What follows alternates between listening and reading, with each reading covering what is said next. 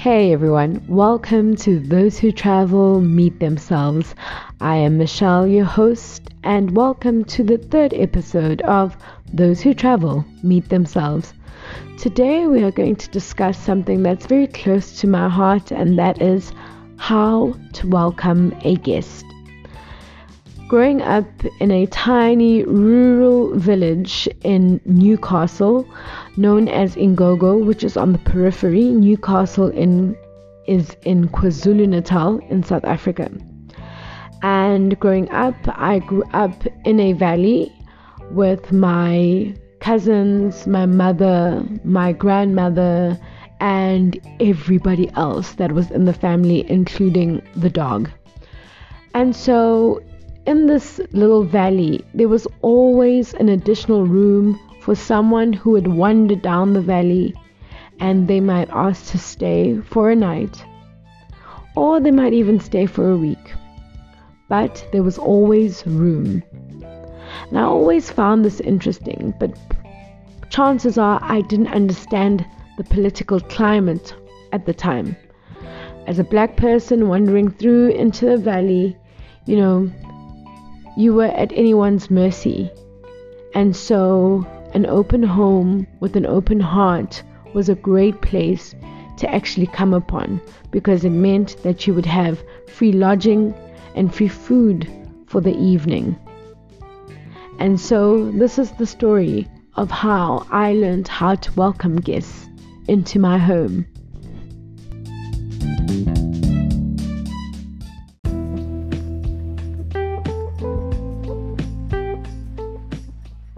My grandmother, bless her soul, was the heart and soul of our family when we lived together.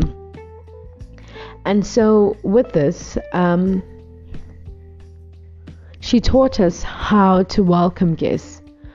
She didn't have much, but my grandmother had heart, and she had love for people. And so when people would arrive, the first thing would be really to make them feel welcome.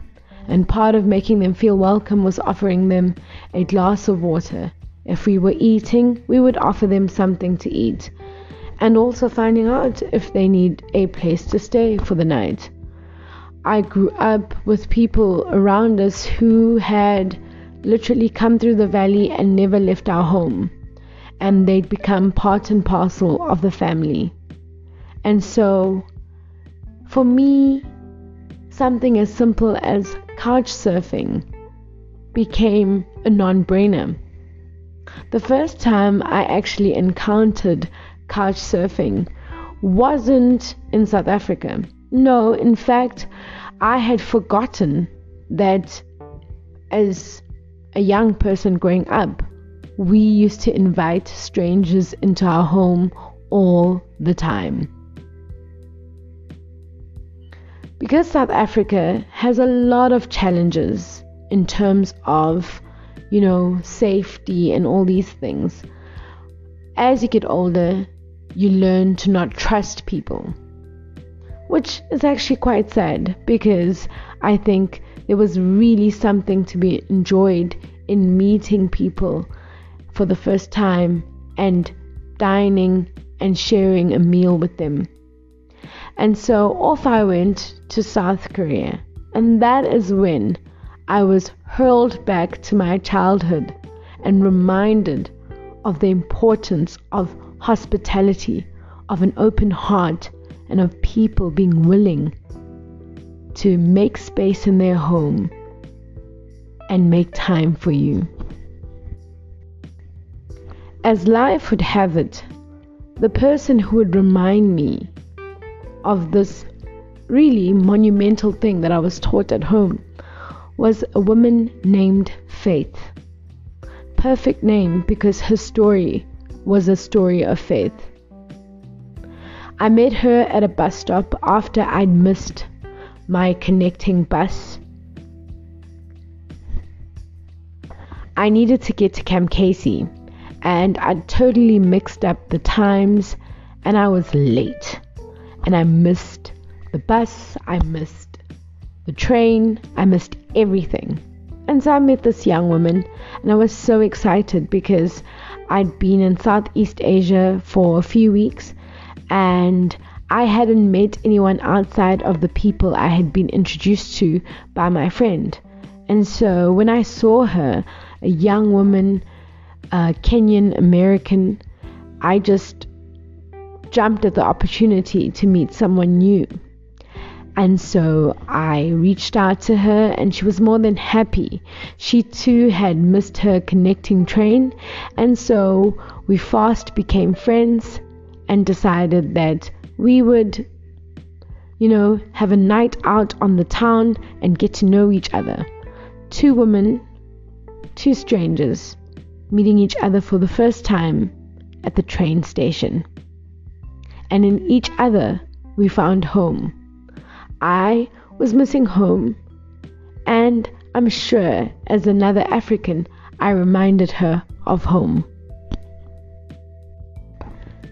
As we spent time learning more about each other, eating Korean chicken and drinking Cass beer, we chatted about everything and anything underneath the sun. And so she shared with me that she was going to the Philippines and she would be couch surfing. I'd never heard the term before, but I knew exactly what it meant when she explained it, because that's how I grew up. And so I thought to myself, as soon as I get back home, as soon as I get back to South Africa, I am going to join this couch surfing thing, and I'm going to host people.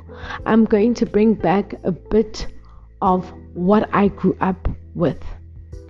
And so I got back to South Africa, and true to my word, I set up an account and I started hosting people. Over the next few months, I would host over 60 people from all over the world. From the Philippines, New York, Nigeria, France, Italy, Switzerland, Germany. I think I even had an Afghan, American. I had the world on my couch. And so we had meals together. I explored Johannesburg in ways I hadn't explored it before, because when you're hosting a guest, you want to put your best foot forward. And so I took them everywhere and anywhere. I remember dancing on the Nelson Mandela Bridge at midnight.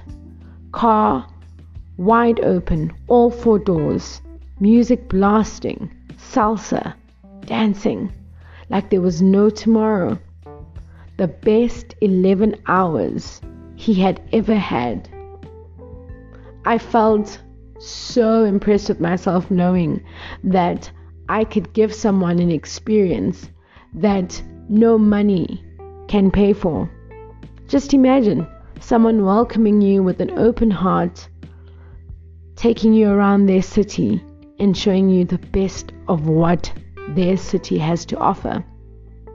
Phenomenal. And so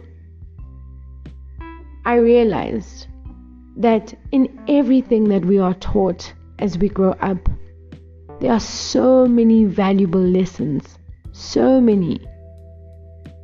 For me, it was the lesson of always being ready to welcome someone, always being ready to meet someone and having my heart open and ready to meet them where they are at in their lives.